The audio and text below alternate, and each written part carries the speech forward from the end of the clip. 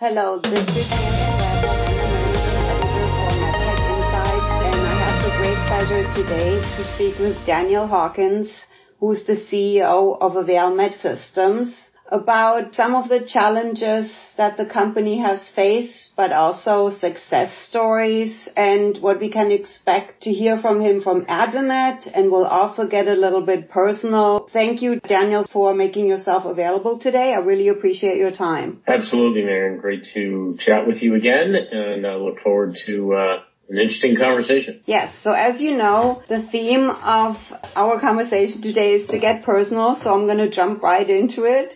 Why don't you tell our listeners a little bit about how your upbringing has shaped your career? My father is a primary care physician, and right out of medical school, he hung a shingle. And as it turned out, he hung two of them, and one of those shingles was on the first floor of the home that I grew up in for the first 5 or 6 years of life, if you will. So I still, I'll say fuzzy memory at this point, but I still have memory of, during the lunch hour running downstairs and seeing him at work, and after work him coming upstairs and learning how the day went. He developed a practice around family medicine for DPA, or Department of Public Assistance, the precursor to Medicare, Medicaid, if you will, DPA-related patients. And as you might anticipate, there's an extraordinary volume of patients that would end up going through a clinic of that nature. And I used to track the numbers, and I remember the 80s and the 90s that might go through. So that environment for me was home, if you will,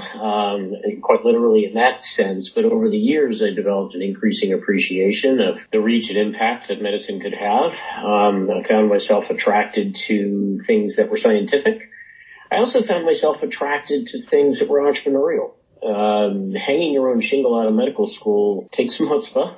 There's some risk there. Mm-hmm. And I found myself interested in things that were disruptive, things that were a little bit different from the normal grain of things that enabled one to manage one's own destiny, if you will. So even as a young preteen, I found myself doing things in an entrepreneurial way.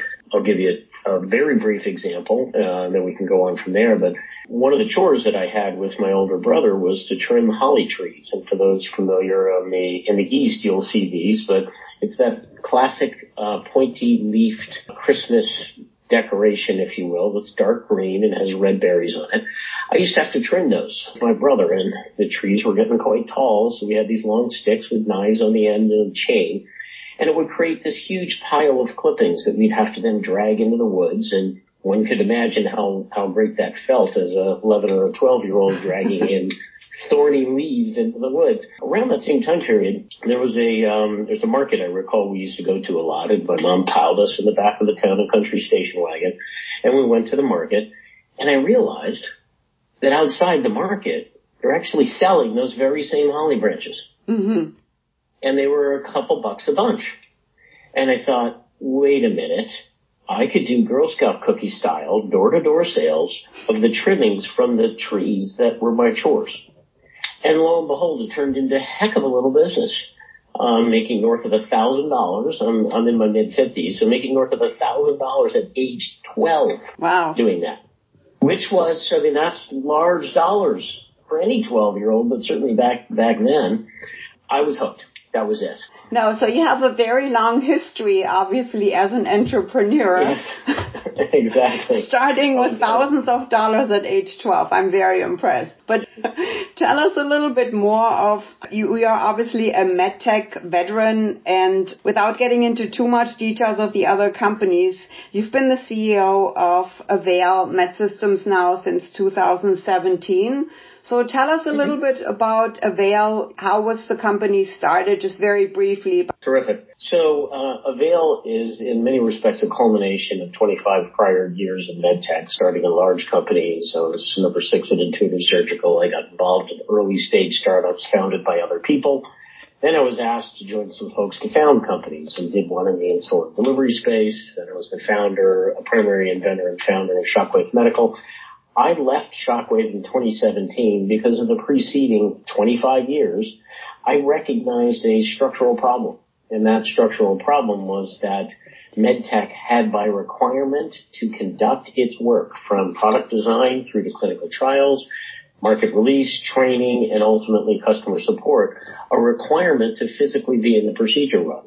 But structurally, the number of procedure rooms and the complexity of technology was getting so high that posed immediate structural problems. Avail has developed a piece of hardware that we own and do not charge for, but place into procedure rooms, and then a paired software, if you will, that works only on our system, and our system only works with that software, that therefore enables that combined software hardware set to develop an ecosystem where somebody outside of a procedure room can get into a procedure room virtually, nominally through what you can call as telepresence. Mm-hmm. And in doing so, we're providing a structural release valve for what is the medtech industry's, in my view, leading problem, and that is managing growth and product innovation in a world where resources, the key resource being people, is limited.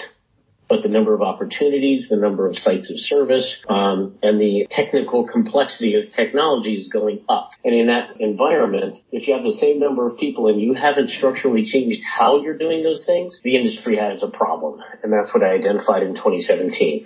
And Avail has been launched and built in order to solve that exact problem. You were kind of ahead of the pandemic in terms of doing things remotely. So I wanted to see, how has the pandemic affected your business and the overall work culture and your own priorities in life? Sure. So the pandemic, no doubt, was an absolute accelerator into the awareness, acceptability, and what has evolved into the necessity to be able to access healthcare facilities remotely. Of course, it started off with telemedicine. I'm a patient. I need to see my doctor. I can't get into the hospital because of COVID, so therefore I can use a digital mechanism in order to do that. Then it branched further, and we are essentially what one can think of as procedural telemedicine, and that is enabling industry to leverage technology into the operating room. There was a time period during the pandemic where hospitals shut out medtech companies. They couldn't get in. Right. That's right about when we were ready to launch, a couple of months prior. That explosion of activity for us turned into extremely high structural growth for us. And when I say structural, we needed to go from a couple of handfuls of employees to nearly 100, and at this point we're about 125. And in doing so, develop the infrastructure to enable management of customer relationships with 52 medical device companies. And we've gone from no provider facilities under contract to well over 1,000 under contract with hundreds of our units placed. The pandemic forced awareness and review of technologies and forced the strategic thinking around how to use and leverage remote technologies. So from our perspective, I would describe it as a catalyst of acceleration around a problem that has existed structurally for decades. So the pandemic in a way has allowed you to scale your business, but at the same time, you also, I would think, face challenges in-house, right, in making this work. Yes. So can you talk about these challenges and what you've learned? Absolutely pose challenges. I built most of my senior executive team on Zoom. I didn't actually meet them live until months and months and months later. That's a challenge, to say the least. Having done this a couple of times, I'm used to an environment where you are meeting people over an extended period. You have a chance to interact with them in professional and I'll describe them as professional social kinds of ways as you develop that relationship that leads to the foundation of trust that one needs in working together with any senior leader. That needed to change that process needed to change in order to build the team I needed due to the acceleration from the pandemic activities and just broadly speaking during the pandemic. There's only one category of folks that we had a hard and fast rule that we needed to have some type of in-person, and the way we did this was we met at airports or in hotel lobbies and stood 10 feet away. and conducted an interview with salespeople and field technical support staff, and did that from 10 feet away, wearing masks. There are material challenges. Now, for the first time in my career, I'm managing a company that is inherently internally tech. Our engineering team is Silicon Valley, graduates, if you will, folks that came to us from Google, Netflix, Amazon, Facebook, that sort of thing. And they've developed an interest in their words, my sentiment, but their words, ways to improve humanity using the tech that they know. Mm-hmm. So there's a really extraordinarily capable and effective group of men and women that together have created just world-class tech for us. Rock solid, zero latency, enabling the collaborations that our technology platform is built to enable.